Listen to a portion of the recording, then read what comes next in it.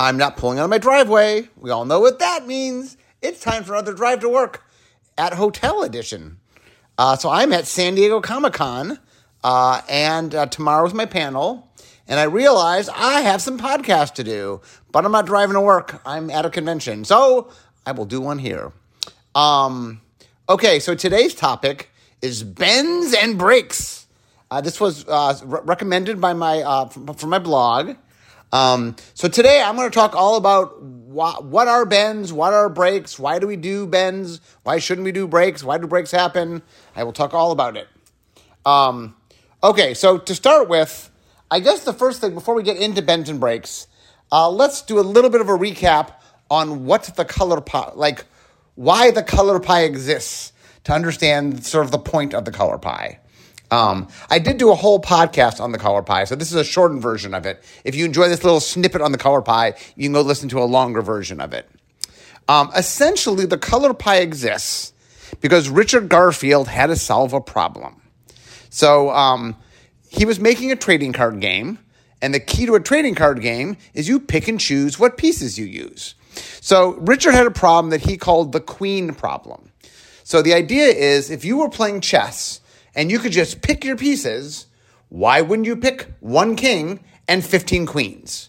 Why would you ever play a rook or a knight or a pawn? Why would you pick, like, if there are stronger pieces, why wouldn't you always play the stronger pieces?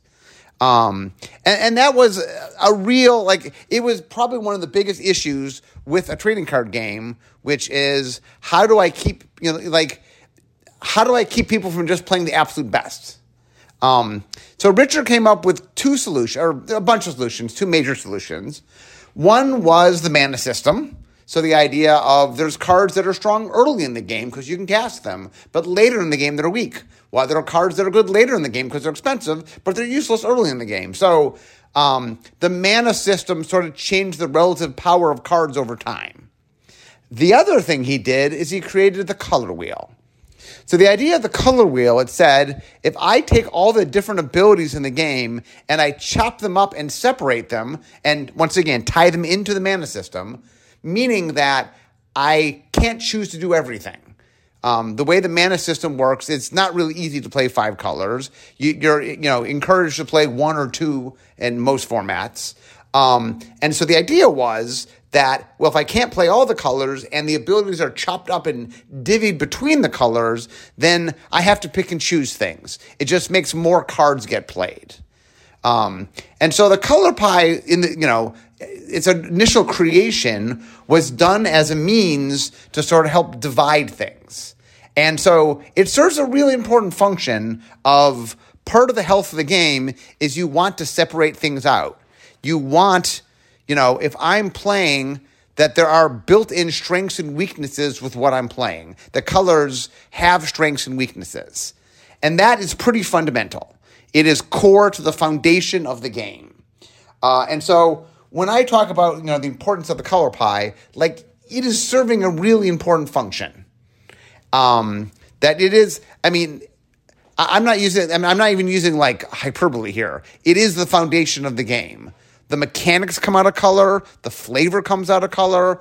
Like, it is the core identity, the core foundation that everything is built on top of. And so one of the things that's really important is that you want to have clear delineation. That it's not, the simplest way to think of it is, let's say all the colors could do everything. Well, you only ever need to play one color. Why play multiple colors? And, the mana system makes it very easy to play one color. So, it really erases a lot of what makes Magic magic. So from the very early days, I was the big sort of protector of the color pie. I really saw its importance. And the other thing about it is the color pie does a lot to give a lot of identity to Magic. It's the most unique thing, I think, or one of the most unique things about Magic. I talk about the Golden Trifecta. It's one of the 3 of the Golden Trifecta, the 3 genius ideas that Richard Garfield created when he made Magic. The other are the trading card genre and the mana system. All of which, by the way, I did a 3-part series on all those things. So I did them way, way back. They're in the early days of my podcast. But if you want to listen about them, I talk in great detail. Anyway, so what happens is we have a general list, or it sounds like we have literally a list, but we over time have allocated what colors can do what things. So I created a thing called the mechanical color pie, and then I updated it. I think the first one was in 97, and then I updated it in 21, I think. Anyway, basically what that does is it lists all the basic abilities, or the vast, vast majority of basic abilities in the game, and then just says what color does them. So the terminology I use there is what we call primary, secondary, and tertiary. Primary means I'm the main color that does it. Secondary means I do it, but I'm not the main color that does it. And tertiary means I sometimes do it.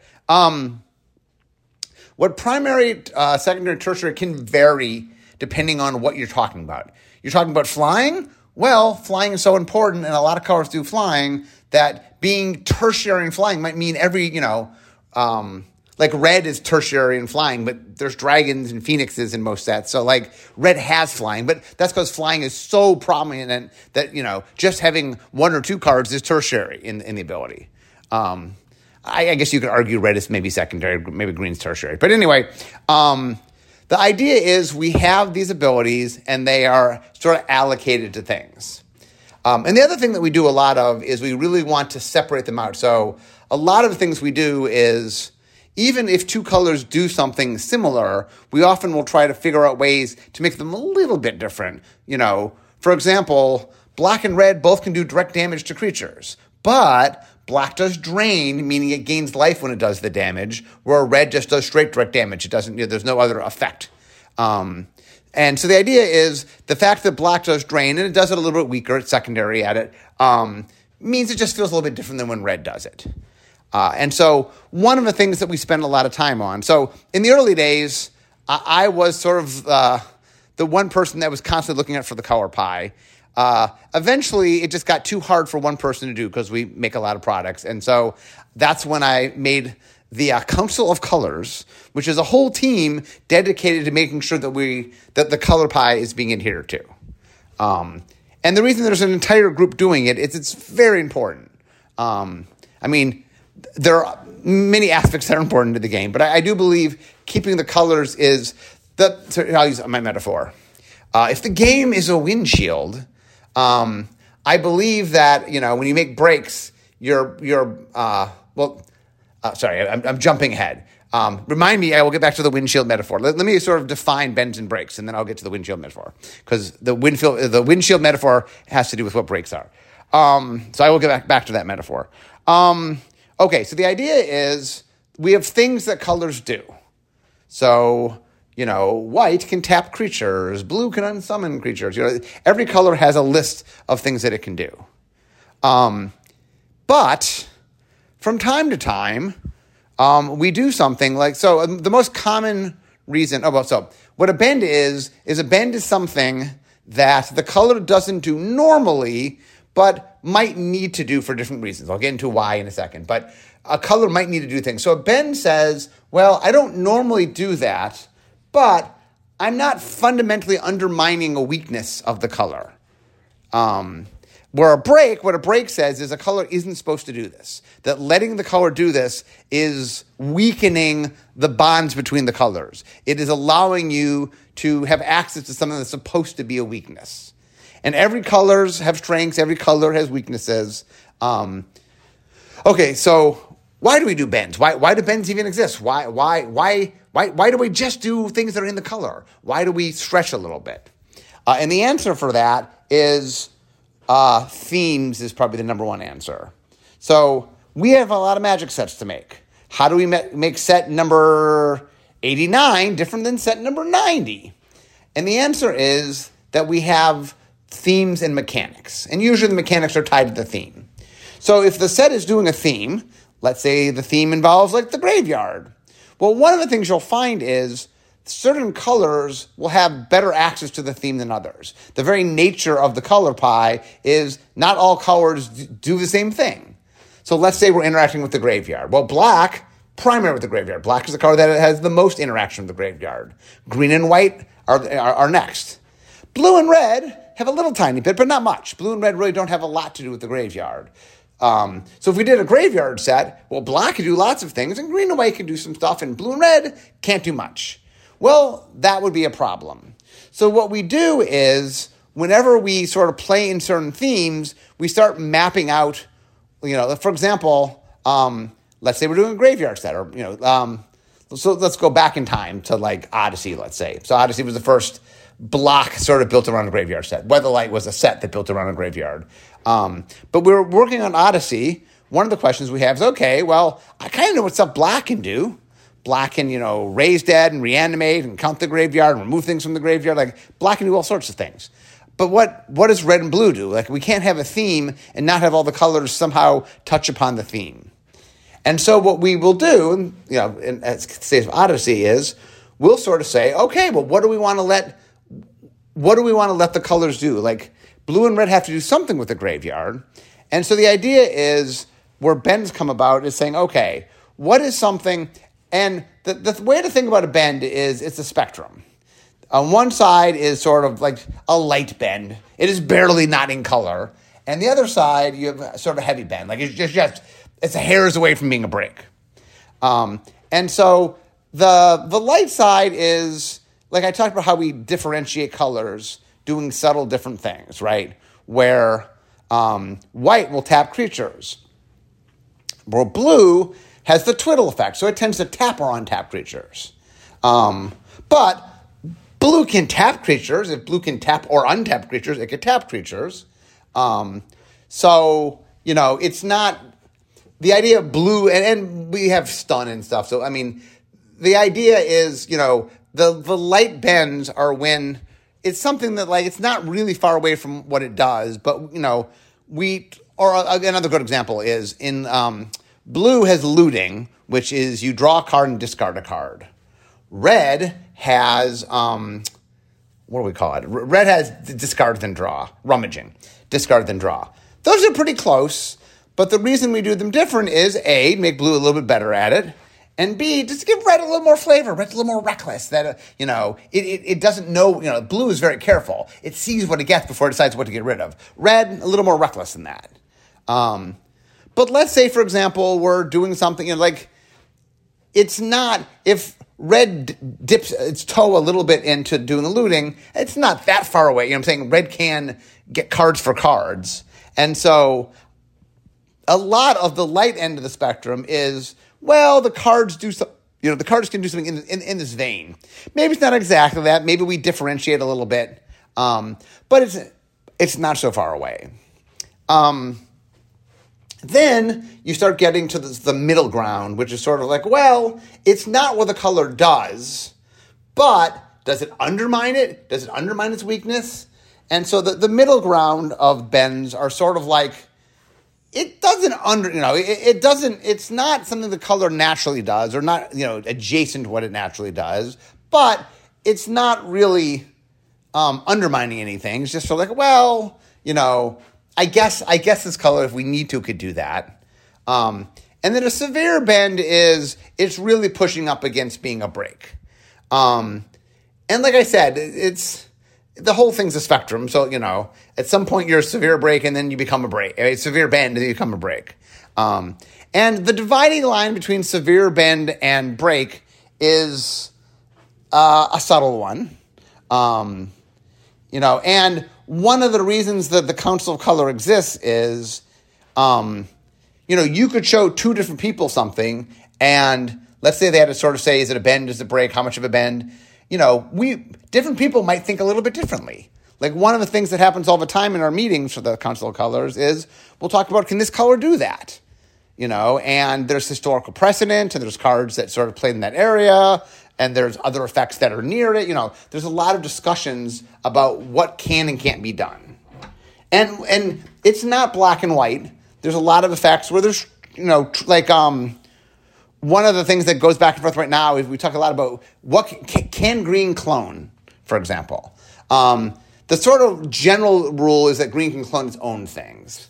But there's a lot of discussion of where does it cross the line, and when does it become too much of a blue thing? And so there's a lot of things we're trying to figure out, sort of who does what.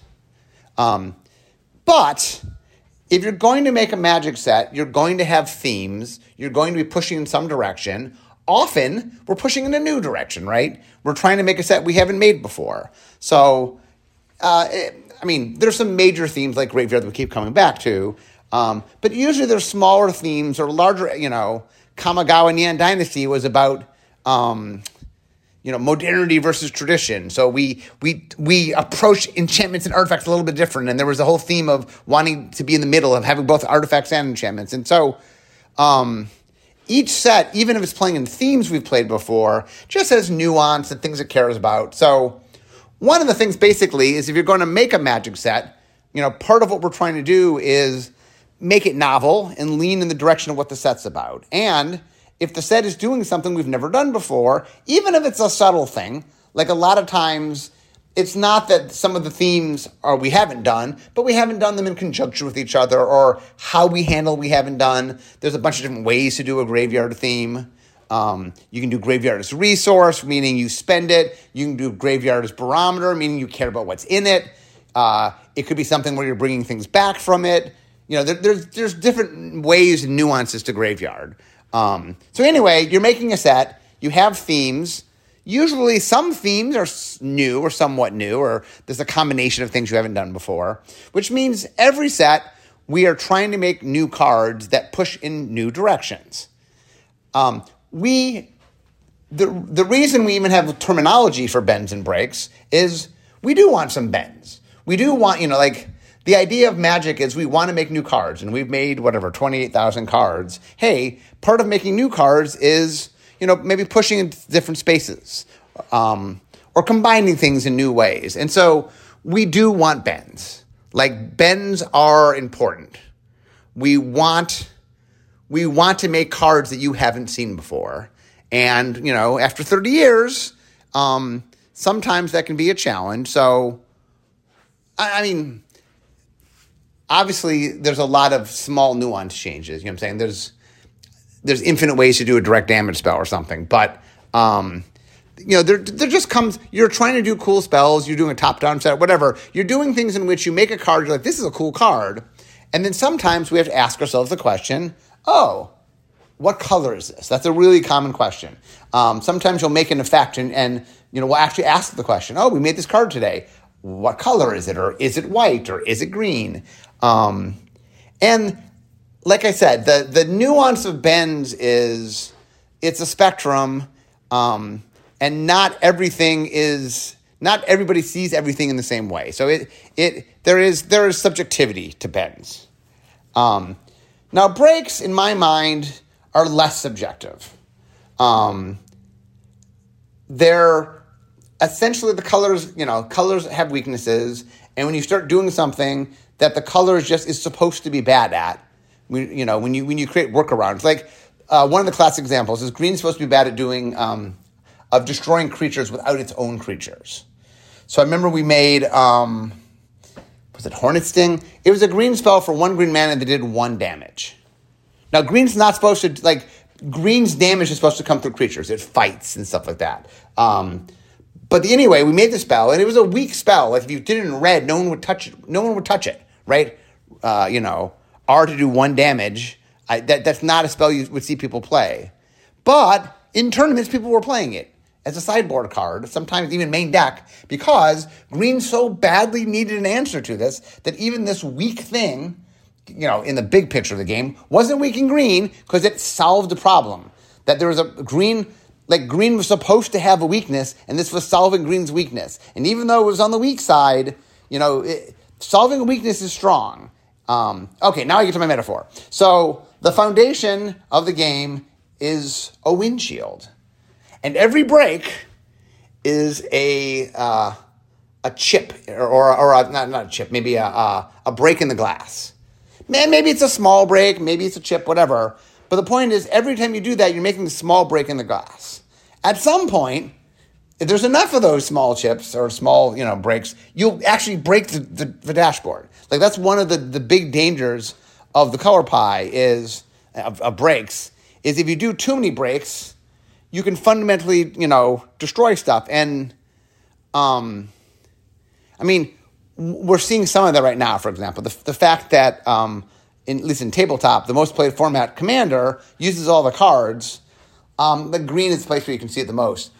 Green is the place that we have had the most flux over time of coming to what we thought green was, meaning there's a lot of things in green that are breaks, that just let green do things that fundamentally we now understand green shouldn't do.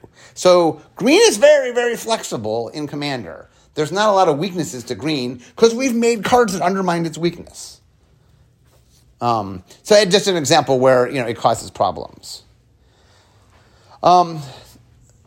Now, there's another issue about bends, that the problem with bends can not just be, you have bends, but you only want so many bends, right? That bends in large number start causing problems unto themselves, And the other thing is that just because a bend exists and it's a bend and not a break doesn't mean you're supposed to do it. That being a bend doesn't give you carte blanche to do it. It's not like, it's a bend, okay, we can do it. The way bends work is, so we actually have a grading system on the Council of Colors. Basically, there's 4 stages. There is, you can do it. It's in pi. There is, it's a bend, but we think it's an acceptable bend. There's, it's a bend, but we don't think it's an acceptable bend for this set. And then there's, it's a break. So the last 2, you're not supposed to do. Don't do breaks. Don't do bends that aren't meant for the set that it's in. And part of that means a couple things. One is you don't want too many bends. Bends in large number start to sort of feel like breaks. And because of that, you want to sort of be judicious where you're using your bends. That's one of the big things. And normally what we've learned is the most important job of bends is helping fit the theme. So normally what happens is if there's a bend in the set, we're like, well, why is that bend there? That's the first question we ask. And if the bend is, it's there because it, needs to accomplish something. Oh, we're doing a graveyard theme and red needs to do something with the graveyard. Those are the bends that we're the happiest with. We're like, okay, it's a bend, but it's a bend in service of a bigger goal in the set. It's servicing something. The bends that we don't like are like, well, yeah, that color doesn't do that. And, it's not necessarily a break that it does it, but why here? Why now? And if the answer is like, I just have a cool card. Like, well, there will come a day and a time where that card and that bend will make sense to the set. It will service the set. But bends have to exist to service the set. Bends have to exist such that they're performing a purpose. Bends aren't free. A bend is... you should avoid bends if you can. There's a time and place for bends. So every set has bends. I'm not saying you shouldn't have bends, but you need to be judicious in how you use them. And that is something that, we're always... The Council of Colors, when we review things, there's always a lot of discussion about, what is it servicing? The other thing, and this is where having an eternal format gets you sometimes, sometimes what we realize is we can do something in small number, but that if you sort of do too much of it, it itself will cause the problem. Like, if a deck has one card that does this thing, it's not a problem. So back when we had Standard, we could we do have Standard, but back when Standard was sort of the most played tabletop format, we could space things out. Like, we don't want more than one of those. So if we do one now, okay, we shouldn't do another one for 3-4 years at least. So have it far out of Standard before it pops up again. But now in an Eternal world, it is trickier because things will come together. Now, Commander's singleton 100 cards. So the volume you need is a little bit higher. But still nothing leaves the system. And so that's something we have to be careful of. So the other question, let me answer the question that I often get about breaks, is one of the things about is when you do something that you haven't done before, the novelty is high. People like to play under chaos in the sense that, those colors didn't do those things. And like I said, the whole reason why we do bends is you want some novelty. You want some cards you haven't done before.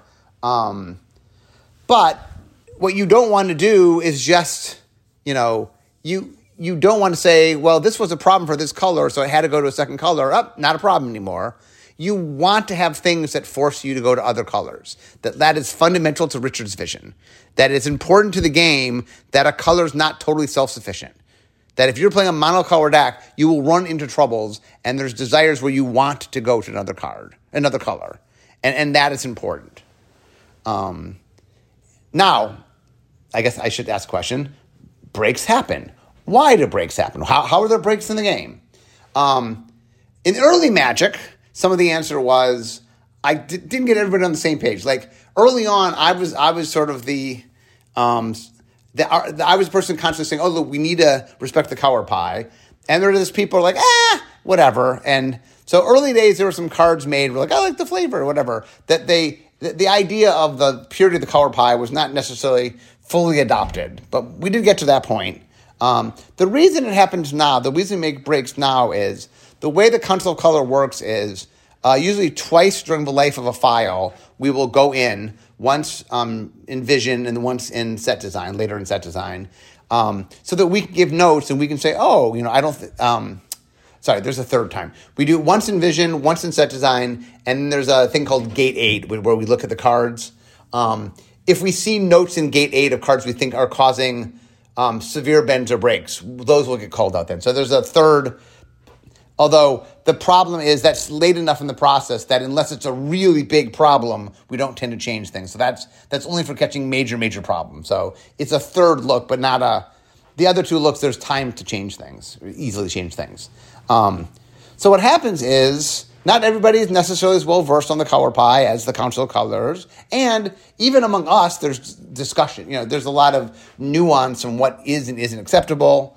So it's very easy for someone in a set to be trying to solve a problem, and a very common way is you sort of inch towards something. Like you make a card that clearly is fine, and then you make one little change, and then another little change, and you make enough little changes that it just shifts just enough that it's something you wouldn't have made up front.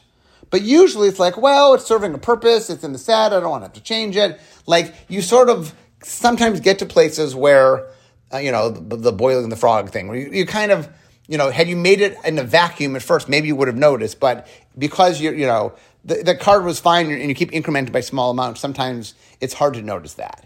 And sometimes there's just disagreement, and the Council of Colors is, 8 people. Like most of the designers aren't on the Council of Colors, and so they're not as well versed on stuff. And so one of the things we do is we try to encourage them to come and talk to like if you're working on a red card and, I'm not sure this is a red card. Hey, we have a person for you to talk to that can help you with that. We get the red counselor. But not everybody is well versed, and a lot of times, like I said, you're just in the middle.